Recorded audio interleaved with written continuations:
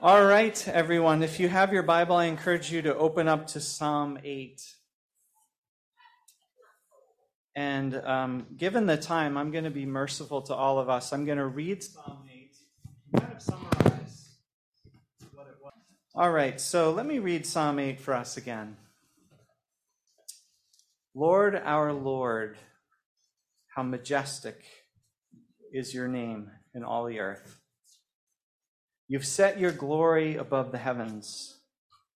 Through the praise of children and infants, you have established a stronghold against your enemies to silence the foe and the avenger. When I consider your heavens, the work of your fingers, the moon and the stars, which you have set in place, what are mere mortals that you are mindful of them, human beings that you care for them? You have made them a little lower than the heavenly beings and crowned them with glory and honor. You made them rulers over the works of your hands. You put everything under their feet, all flocks and herds, and the animals of the wild, the birds in the sky, the fish in the sea, all that swim the paths of the seas. Lord, our Lord, how majestic is your name in all the earth. So we saw last week that this text talks to us about what it means to be made in the image of God.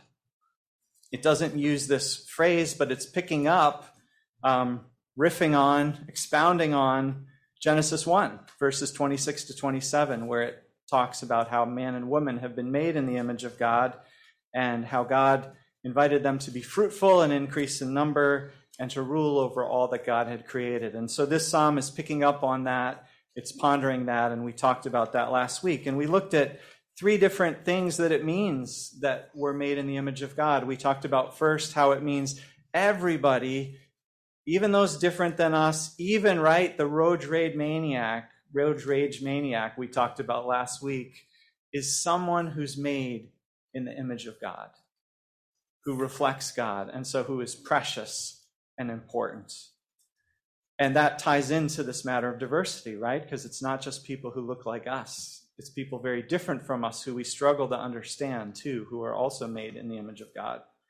Then we talked second about how to be made in the image of God is to be crowned by God with the glory and honor that God has that is put on us so that we are meant to reflect God's glory. People should be able to look at us and who we are and the way we live and say, wow, God is awesome. God is great, because the way we're living our lives, we're pointing people to God and we're glorifying God. And then thirdly, we talked about, and this is what Genesis 1 and Psalm 8 really pick up on, and it's really, I think, biblically the essence of what it means to be made in the image of God. It's that we are invited to rule, not in heaven, but on earth, over this part of God's creation.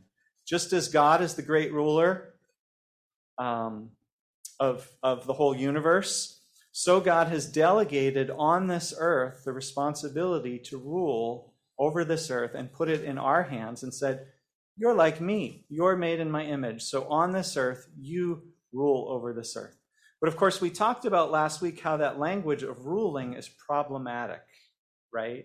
And many people have pointed out that Christians have too often used it as an excuse to oppress and to dominate and to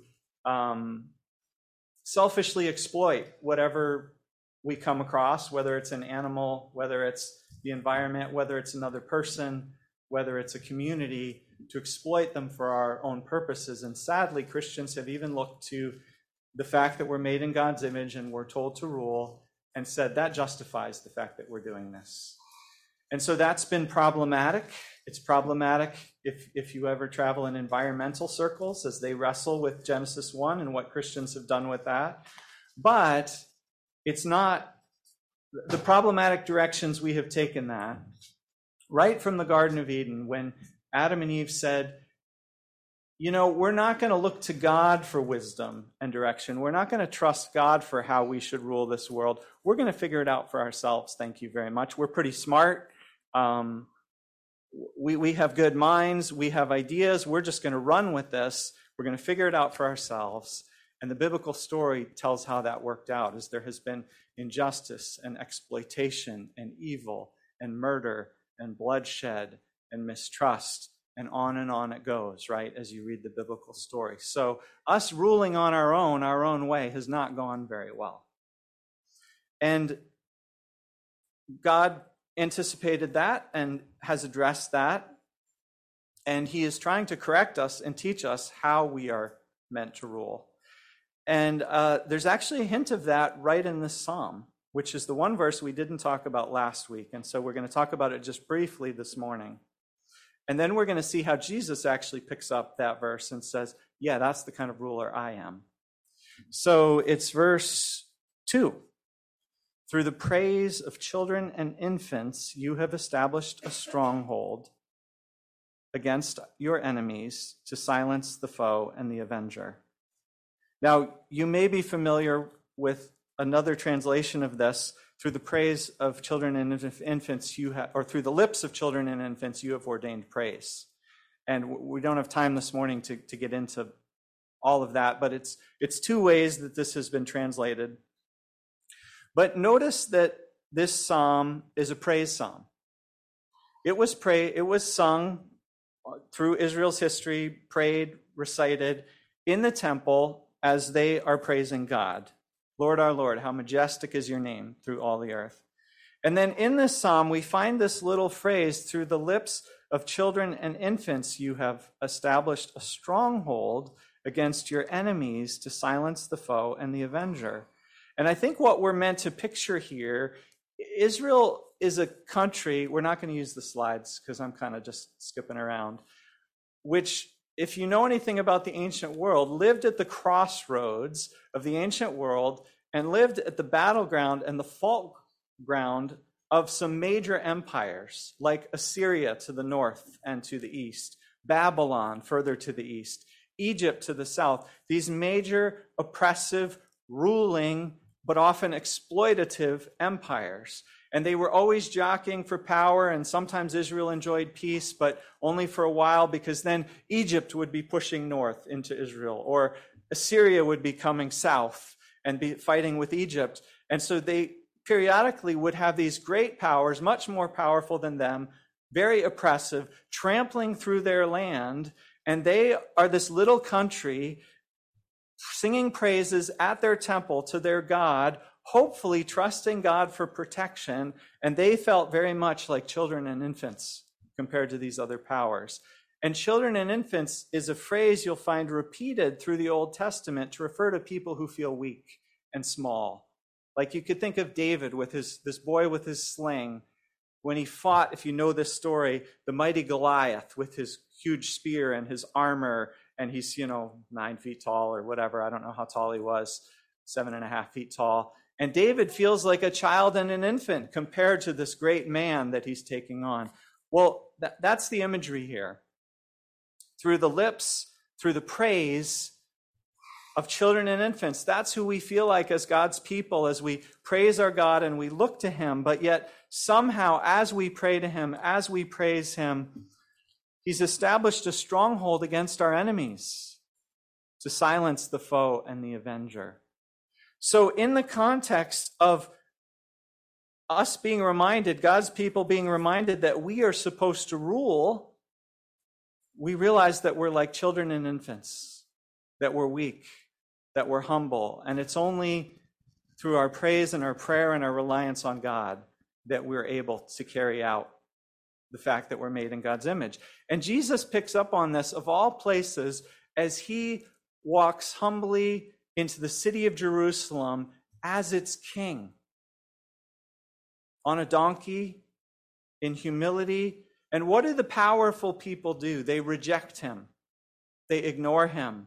They criticize him. And what do the children do? And the blind and the lame? They come to him and they welcome them as their king. And Jesus says, there you go. Through the lips of children and infants, you have ordained praise. Now he's quoting the other version of this psalm. And the message is, Jesus is picking up on this and saying, yes, we are called to rule. Jesus is called to rule over the whole world. We are called to rule as made in God's image, but the way we're to do it is not to oppress others, but it's to be humble. What did Jesus say? Whoever's greatest among you is the servant of all. Lay down your life. If you want to find your life, lose it. Love your enemies. Turn the other cheek. That's the kind of king I am. That's the way children and infants rule, in weakness, not in power. And so that's the corrective, and the whole rest of the biblical story is the corrective to what it means to be the image of God, to the extent that to be the image of God means that we're to rule over this earth. The way Jesus has taught us to do it is in humility, in gentleness, in weakness. And Jesus, remember, is the image of the invisible God. Jesus is the one, more than anyone else, who shows us what it means. It shows us, first of all, what God is like. And so we discover this amazing thing when we see most clearly what God is like. As we see the most perfect image of God, we see that God is lowly as well as great. God is just as at home in weakness as God is in power and strength. It's a side of God that wasn't fully revealed until that moment, but is the very essence of who God is. And so Jesus is the image of God twice over. He's the image of God because he's God, and he shows us what God is like. And he's the image of God because he's the ultimate human being, and he's what human beings are supposed to be. And so if we're going to be in the image of God, and if we're going to take up our mandate to rule, we do it the way Jesus taught us to do it. We do it in humility. We do it from a place of weakness. And so now, John, maybe we'll go just to the very end of the message and the slide. Let's see. The one with Shohei Ohtani. We'll check John's baseball now. Oh, look at that. He's right on it. So I want to close with this question. Which of these, I'm going to show you a few slides, which of these best reflects the human ideal? The ideal human being. Is it physical prowess? Is it the super athlete, the GOAT, right? Greatest of all time. Or, going to the next slide, is it intellectual brilliance and professional achievements, like our newest Supreme Court justice? Is that what is the ultimate essence of what it means to be human at humanity's very best? Or is it physical beauty, and especially the Western tendency to value European looks? Which of these best represents the human ideal, the most true expression of being human? Well, according to the Bible, it's none of those. It's rather to be one who humbly serves. To be most fully human is to be the one who's most like Jesus, the most truly human one. We're most fully human when we offer our lives in love to serve others. So you've been made, I've been made in God's image. And God has told us through his word what it means to be like God. And so what practically does that mean for you, for me this week? Is there someone you've been elevating and holding up and looking to as better than you, better than the rest of us? But now you realize that you've been doing that for the wrong reasons. That you've been evaluating them from the wrong measure. Or are there people that you tend to look down on, if you're really honest? You wouldn't say you do, but you do. But again, it's been for the wrong reasons, that you're judging them against the wrong yardstick. And you need to repent of that and work on viewing them differently. Or do you need to embrace and step into your own humanity, to step more fully into what it means to be made in the image of God yourself? In other words, are there ways you need to embrace stepping into the role of the servant? Being like a child and an infant, offering your life in weakness and trusting God